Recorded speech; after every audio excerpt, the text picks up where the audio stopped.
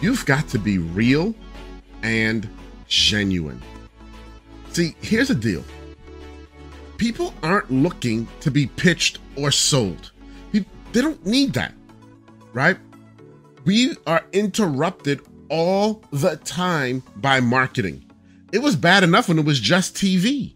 Now it's all over social media. Heck, it's even in our phones. We're getting text marketing. Someone's always trying to pitch and sell your customer. And so when they're out looking for information, they don't want to be pitched or sold by you. They want you to actually give them real information.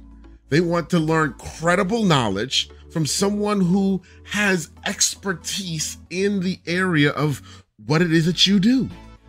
That's what they're looking for. That's what they're looking for, and that's what you have to deliver to them, okay? It's not about being overly marketing hype, and I know it's called thought leadership marketing. And so many of us want to say, well, it's marketing, so we've got to put on our marketing hat. And no. You've got to be genuine and real. Deliver quality content. Okay, be honest in the content. Listen, you and I both know there are things about your business and your product and your service that are good, and there are things that are bad, and there are things that are okay. You got to talk about all of them. Don't hide the stuff that's bad or the stuff that's just okay. Hey, talk about some of the challenges. That's what people are looking for, is transparency.